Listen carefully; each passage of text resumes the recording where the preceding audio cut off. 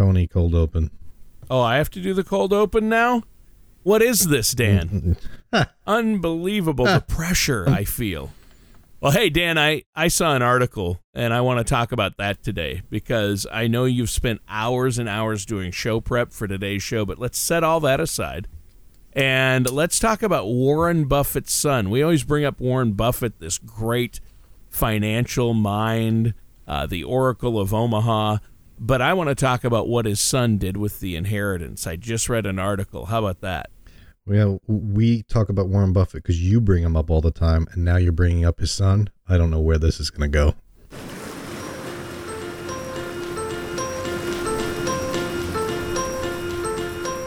You are about to listen to an episode of Dolphin Financial Radio. Each week, co-hosts Dan and Tony will explore topics about finance and retirement. It's fun, informative, and most of all, useful to those who are interested in retiring successfully. Now, let's begin the show. Hello, and welcome to another Dolphin Financial Radio show with me, Dan Wendell, owner of the Dolphin Financial Group here in sunny Clearwater, Florida. Alongside me, Tony Shore. You brought to my attention you want to talk about Warren Buffett's son. This should be interesting. I don't know where you're going with this, but I have a feeling it's going to have to do with something not remotely close to money. Well, I mean, it's tied to Warren Buffett, and yes, it directly has something to do with money and investing, so I thought you would love it, Dan. Wow. Okay, yeah. I'm all ears. Well, tell me what your story is. I thought you would absolutely love this one. Well, okay. I mean, obviously, I mention Warren Buffett once in a while because he has some great quotes, like, it's time in the market, not timing the market. You shouldn't time the market. It's time in the market, whatever his saying is. He has a million of them, right? And he's considered one of the smartest and greatest investors and stock market experts in the country, right? Am I right on that? You're right so far. You said you want to talk about his son. Yeah, Peter Buffett. Is his son Jimmy Buffett? No, but close. His son is Peter Buffett. Oh, and Peter Buffett. He has other siblings, but Peter, I believe, he was one of the younger ones. But in 1977, Peter Buffett turned 19, and I saw this article on, I believe it was CNBC. It seems like CNBC has an article at least a day relating to Warren Buffett, and this time they chose to talk about the headline is great. How Warren Buffett's son spent the $90,000 of Berkshire stock he got when he was 19. It would have been worth $200 million now had he left it invested. And he even could have taken some of the interest and lived on that. But he didn't. I love this story because he saw his siblings waste away their inheritance, and he was told this is the only inheritance you're going to get, $90,000 worth of Berkshire Hathaway stock. And that's Buffett's investment company, which is worth so much today. So he didn't spend it on a fancy car or, buy a fancy condo or first-class tickets around the world or travel. He decided to live very frugally and use it to live off of. Well, he figured out how to become a musician. He dropped out of Stanford and spent the $90,000 on sound equipment. What? Which is I read that and I'm like, yes, because if you gave me $90,000 back in when I was that age, 19, it was a little later than 77. I'm much younger, thank God, than Peter Buffett. But just wanted to point that out. But I would have done almost exactly the same thing. I would have bought in stereo equipment, sound equipment. I wouldn't have spent it on a car. I wouldn't have spent it on fancy digs or anything like that. But I would have used it to live on while I pursued my passion, which would be music. And that's exactly what Peter Buffett did. Wow. I'm looking at the article now that you just referenced, and I do see it. What do you think? Holy geez. So, first off, let's address the elephant in the room. do you say Worcestershire sauce or Worcestershire sauce? Because you say Berkshire Hathaway, I say Berkshire. Worcestershire sauce. Worcestershire sauce. See, it's hard to say. It is. Okay, so Worcestershire sauce, I think is how Berkshire, I would say. Yeah. Berkshire Hathaway. Yeah, but I mean, it's where do the hobbits live? In the Shire. They don't live in the Shire. Okay, all right. Play into my fantasy geek. I'll stand corrected. So, wow, went to the Frodo Baggins. Yeah, I took you to school on that one, didn't I? Wow, let's change the subject. So, back to what you're saying here. So, I read the article while you were blabbing away, and you like it because he spent all that money on equipment or time. Actually, I read it. He spent like you said, money to learn how to record sound or play music. What is he now? Is he a musician? I'm assuming. Yes. In fact, he's an award-winning musician. Yeah. Okay. All right. So it worked. But here's the question, and this is what the headline says: if he would have just took that $90,000, left it in the Berkshire stock that he got, didn't touch it, it'd be worth $200 million. And I'm going to guess, well, maybe, but I'm going to guess that he's worth a lot less than $200 million right now as a award-winning musician. Maybe, I don't know, but then he wouldn't be a musician because he wouldn't have that $90,000 that he spent to become a musician. Right. By the way, $90,000 in 1977 is a lot of money. It is a lot of money It is a ton of money in 1977. I mean, a ton of money. Yeah, that's a lot of money. What could you buy? I mean, what would $90,000 worth of money now buy in terms of sound equipment or whatever recording equipment that he would need? I'm assuming it's instruments and recording. Well, I think he spent most of it to live on for a few years while he figured it out, but he used a lot. I think he used a lot of the money to live on, but the rest of the money he used as sound equipment. And I'm sure he moved to San Francisco, he bought a little budget, or he lived in a budget apartment, very frugally, lived really frugally. And his one extravagance was updating and expanding recording equipment. Now, by that, also instruments. He played piano and guitar, and so I have to assume that he used some of that money to buy instruments. So that's where it can get really expensive, even in 1977. And if you went out and wanted to buy a really good guitar and a nice piano right now, you'd need that full $90,000 probably. Right. But the thing is you wouldn't, because you'd get an older piano. But still, you need some money to live on. But what I love is his connection to his dad and his money did not get him the break he needed to eventually become a world-class musician and to be able to work full-time as a musician. He did achieve the success in the music career. He put out a number of albums. He released over a dozen studio albums. But he also did the score to Dances with Wolves. He worked on that score some. But he got his big break because he had this crummy, crappy, beat-up car, and he was washing in his driveway, and a neighbor came by and just started chatting and asked him what he did for a living. He said, "I'm a struggling composer." And the guy said, "Hey, I need somebody to do music for this new startup cable TV channel. Would you be interested in helping out?" And it turned out, he was doing the music for MTV.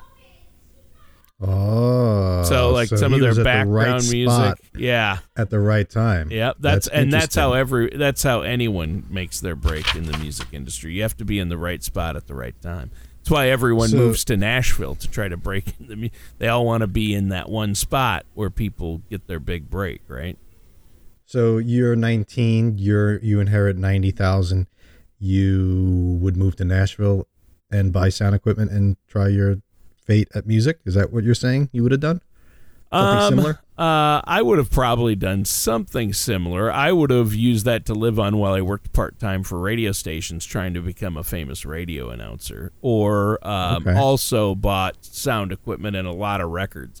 I'm assuming he spent money on albums too, listening to music, because he was obviously a lover of music. Most people in music love to listen to other music, and so I'm assuming he would spend money somewhat similar, and I would have bought some sound equipment, but I don't necessarily, my goal wasn't necessarily the same as his to become a famous musician, but I did want to work in the music field. So moving out to a place like California, which I eventually did and got a job for a record label. So my dream came true too, but I was in the right place at the right time as well. It's just, that's the problem. Most people, if my kids said they wanted to I want to become a musician, I would, I would slap them.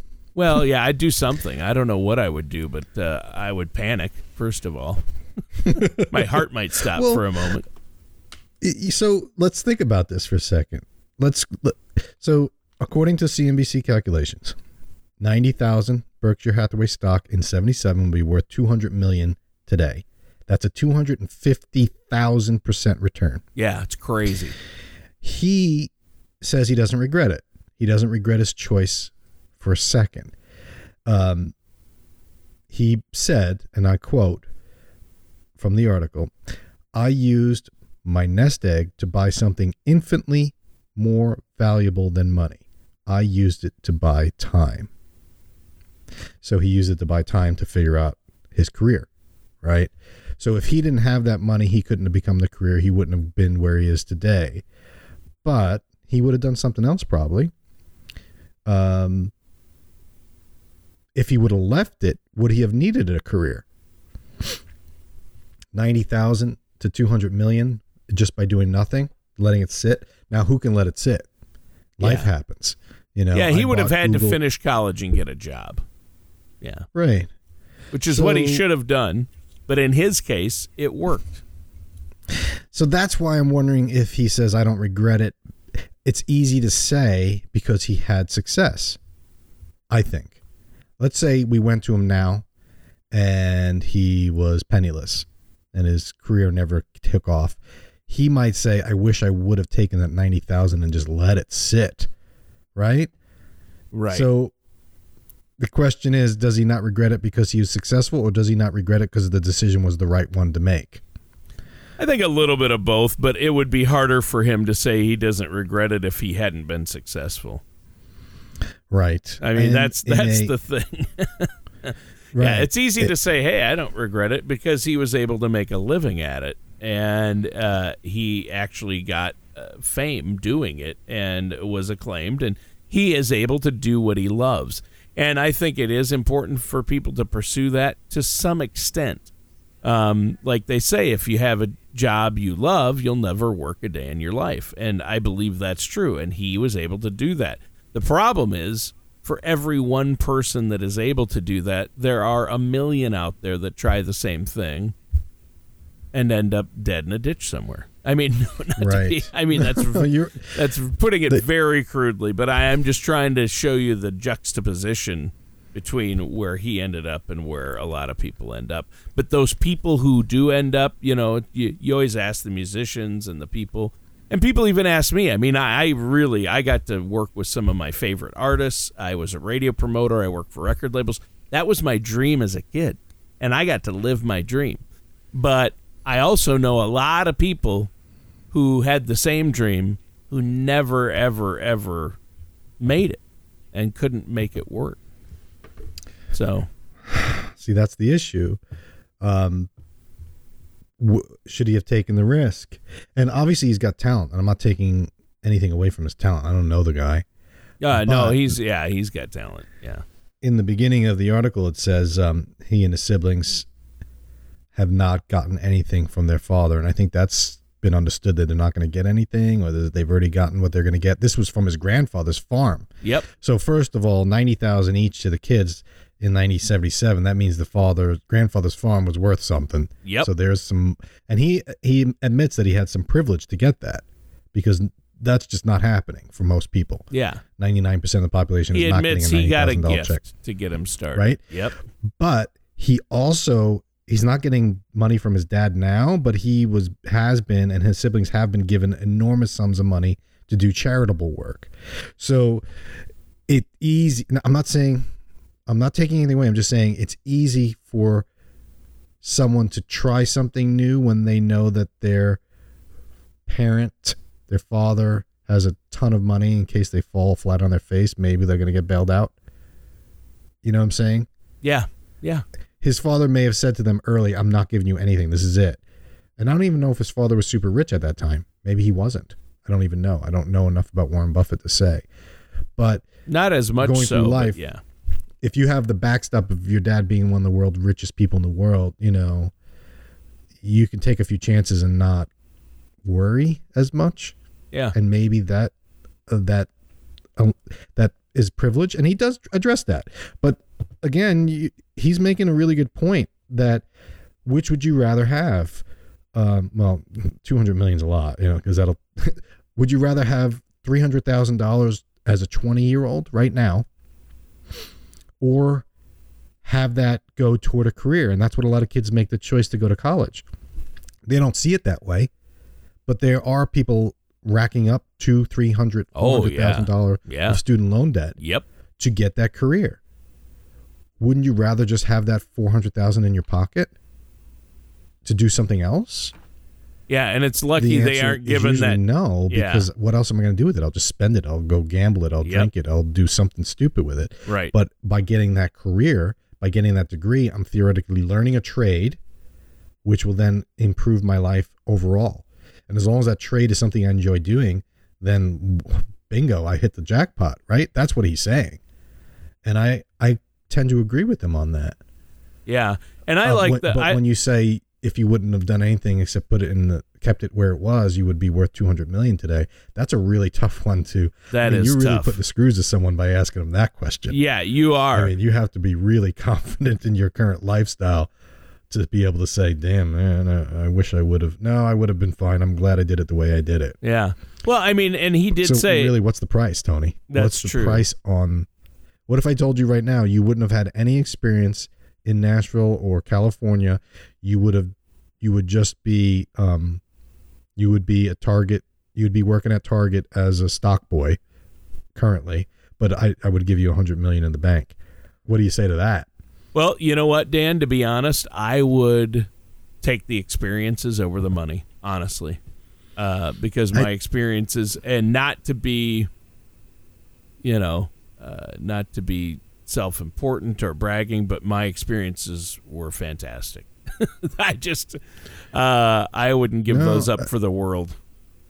It's defined who you are today. So you're basically saying, give me money and I'll pretend my whole life didn't happen to that point. That's a really tough.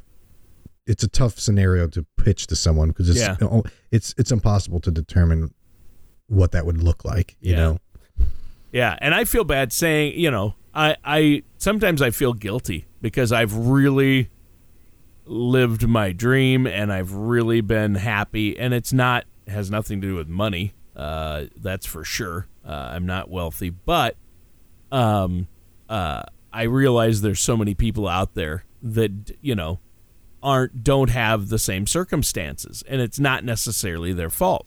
Sometimes it's circumstantial. I was born where I did. I met the people I did. I followed my passions, and so I don't think we all get the same shot, unfortunately, but at least here in America, we have a good chance if we work for it. So I love it. I mean, I was a farm kid from a tiny farm town in Minnesota, and I ended up in LA doing radio promotions for record labels. I hung out in the offices of Atlantic Records with, my favorite band. It's just like, you can't make that stuff up. I mean, that's just, I don't think that could happen a lot of places, but it happened to me here. That was awesome.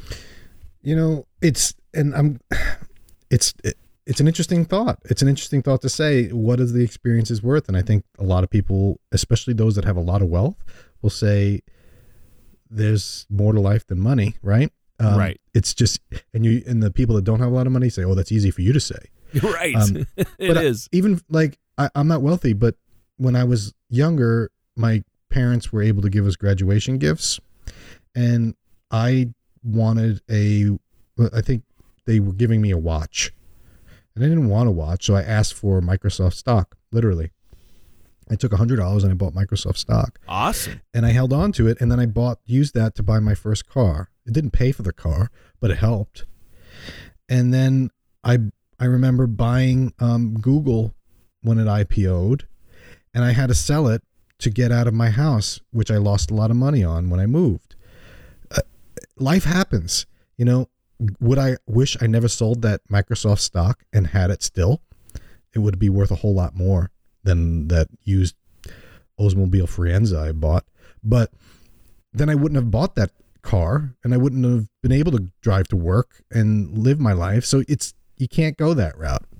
You know what? I just was reading another article about Warren Buffett while you were ranting about your great life and how you lived your perfect little life. Warren Buffett, someone wrote, her name is Alice Schroeder. She wrote a biography on Buffett called The Snowball, something like that. And she writes how there was a time when Buffett gave a presentation at the University of Georgia, and the students asked him to define success. And here's what he said. He said, when you're nearing your end of life, your only measure of success should be the number of people you want to have love you actually do love you. He said, I know a lot of people that have a lot of money, and they get the testimonial dinners. They get the hospital wings named after them. But the truth is that nobody in the world loves them, Buffett said. And if you get to my age in life and nobody thinks well of you, I don't care how big your bank account is, your life is a disaster. Wow. That's awesome. You never hear Buffett's quoted as saying that on the money channels. No. Where's that on CNBC? Right. They don't. Yeah. They don't tell you that, even though that also is a CNBC article. There you go. Well, there you go. You're not going to hear the pundits on TV talk about that. You know, which mutual fund should you buy? They're not going to say, it doesn't matter because I don't have any friends. They're not going to say that. No one loves me, you know, but Warren Buffett can. And there's something to be said about that. So, Tony, I'm glad that you didn't take that money that you inherited, that big farm inheritance you got. And I'm glad that you became who you are, because I would never have met you. So that's true. Well, thank you, Dan. That's nice of you to say. I didn't get that big inheritance you mentioned, but I got to do some things I wanted anyway. But without the money, which was nice. But yeah, I appreciate you saying that, Dan. Same here. I mean, I love where I'm at right now, and I'm glad that life has led me to this point.